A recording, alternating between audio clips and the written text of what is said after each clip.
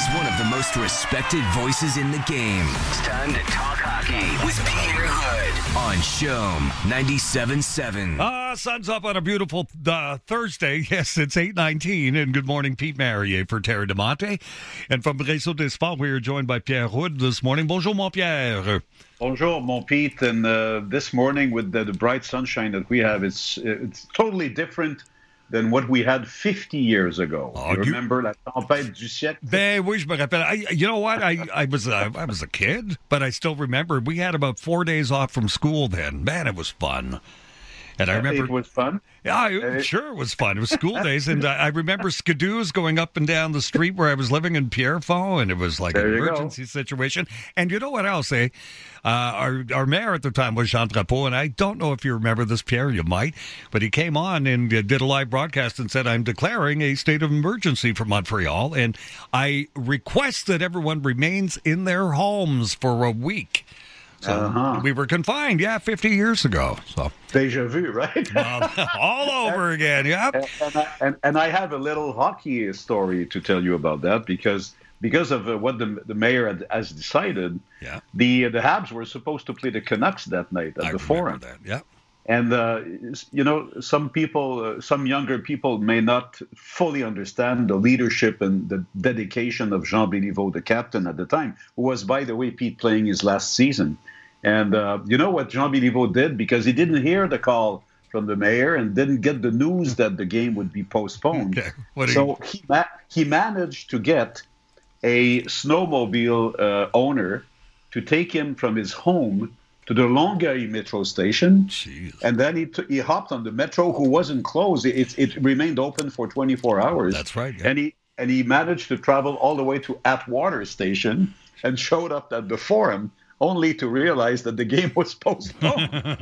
That's leadership. That's a true captain for you. All right, let's go to present-day Habs. There, yesterday, Marc Bergevin explaining his decision to fire Stephen Wade and replace him with Sean Burke. And he spoke, and Carey Price also spoke very briefly about Stephen Wade and where he stands these days. What can you tell me more about there? Yeah, well, Carey Price was very short and sweet in his answers. Let's start with Marc Bergevin. I think that he was quick to explain that there again, it was a decision that was based on a chain of observations that led to reflecting seriously about making a change. He said he didn't like the patterns, and I say patterns with an S, that Carey Price was showing in his play in front of the net, and he probably may have had the lack of confidence that he was projecting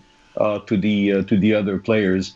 And he said he came to the conclusion that a change was needed, and a change was needed in order regarding Stephen Wade, and a new addition and a new vision probably was needed as well in order to cope with the future. So this is what he realized.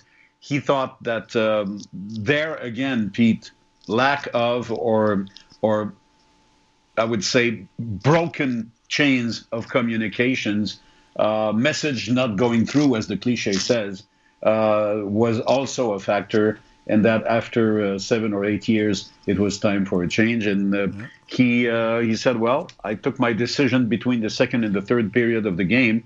And although some people may think that this is not the proper way to do things, he said, well, my mind was made up, and I decided to go on with the change.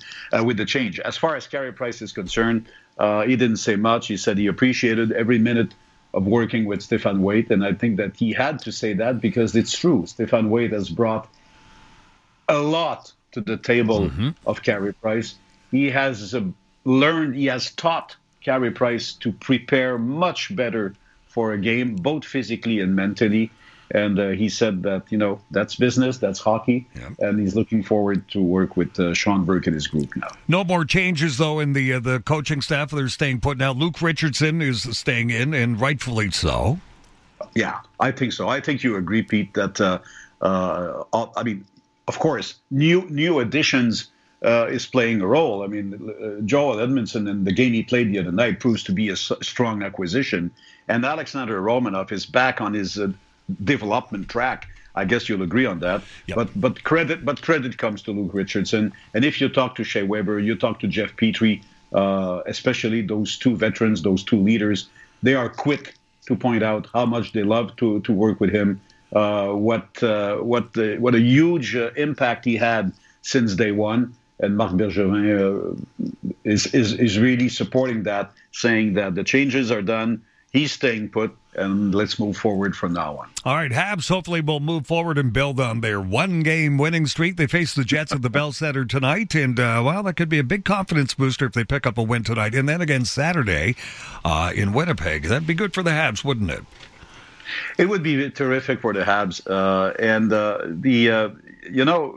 Watching the Leafs game last night, I don't know if you had a little watch. I know it was a later game, but the Leafs are untouchable right now, Pete. Yeah, I know. With me. I mean, you have to stop looking at them.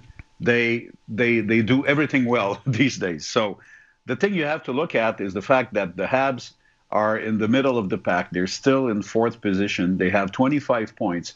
But the column I like, beside the number of points, is the games played.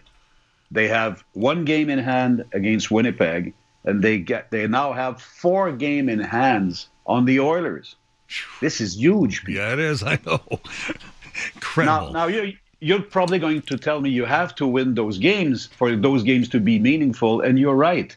But it's a huge asset. So if the Habs win tonight, they go within 1 point of the Oilers with 3 games in hand. And if they win tonight, they're only 2 points behind the Jets with still 1 game in hand. So imagine what the Saturday game at the Bell Center would mean. So it's almost a blessing that the Canucks and the Flames have been struggling since day one this season.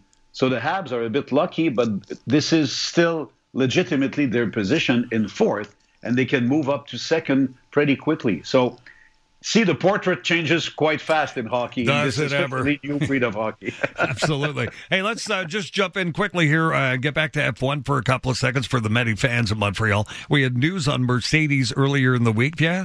And now Lance Stroll and his Aston Martin team have unveiled their 2021 F1 car, right? Yeah, you like the green color, Pete? I don't mind that. Yeah, it's kind of hot. Well, the typical British green. Or maybe you like James Bond then. Well, I love James Bond. Yeah, I mean, the Bond girls, right? Yeah. So green color is, of course, a very typical color of England and a British color, and it's also the color of Aston Martin, and of course Aston Martin is the car of James Bond. So it's a new operation. Racing Point is dead. Long live Aston Martin. Montrealer Lawrence Stroll, Lance father, with a group, bought out the manufacturer, bought out the brand, and they're trying to have a big-time relaunch of Aston Martin, and it's a big comeback for the brand in Formula One. The car was unveiled yesterday in a very spectacular video, Pete. That's probably available to everybody on YouTube. You got to go and see that. Tom Brady made an appearance, a cameo appearance. Same thing for Daniel Craig, of course. Wow. And it was just a spectacular launch. The car looks amazing as far as I am concerned. And the ambition is there. They are aiming at third position in the Constructors' Championship. Lance is very happy to have Sebastian Vettel on board, the 4-time world champion, as his new teammate. So lots of optimism and lots of positive vibes out of their factory yesterday. So just go on the website for those who didn't see the launch or the highlights yesterday. Just go and see the car. It's really looking very, very good and looks a very strong contender this year.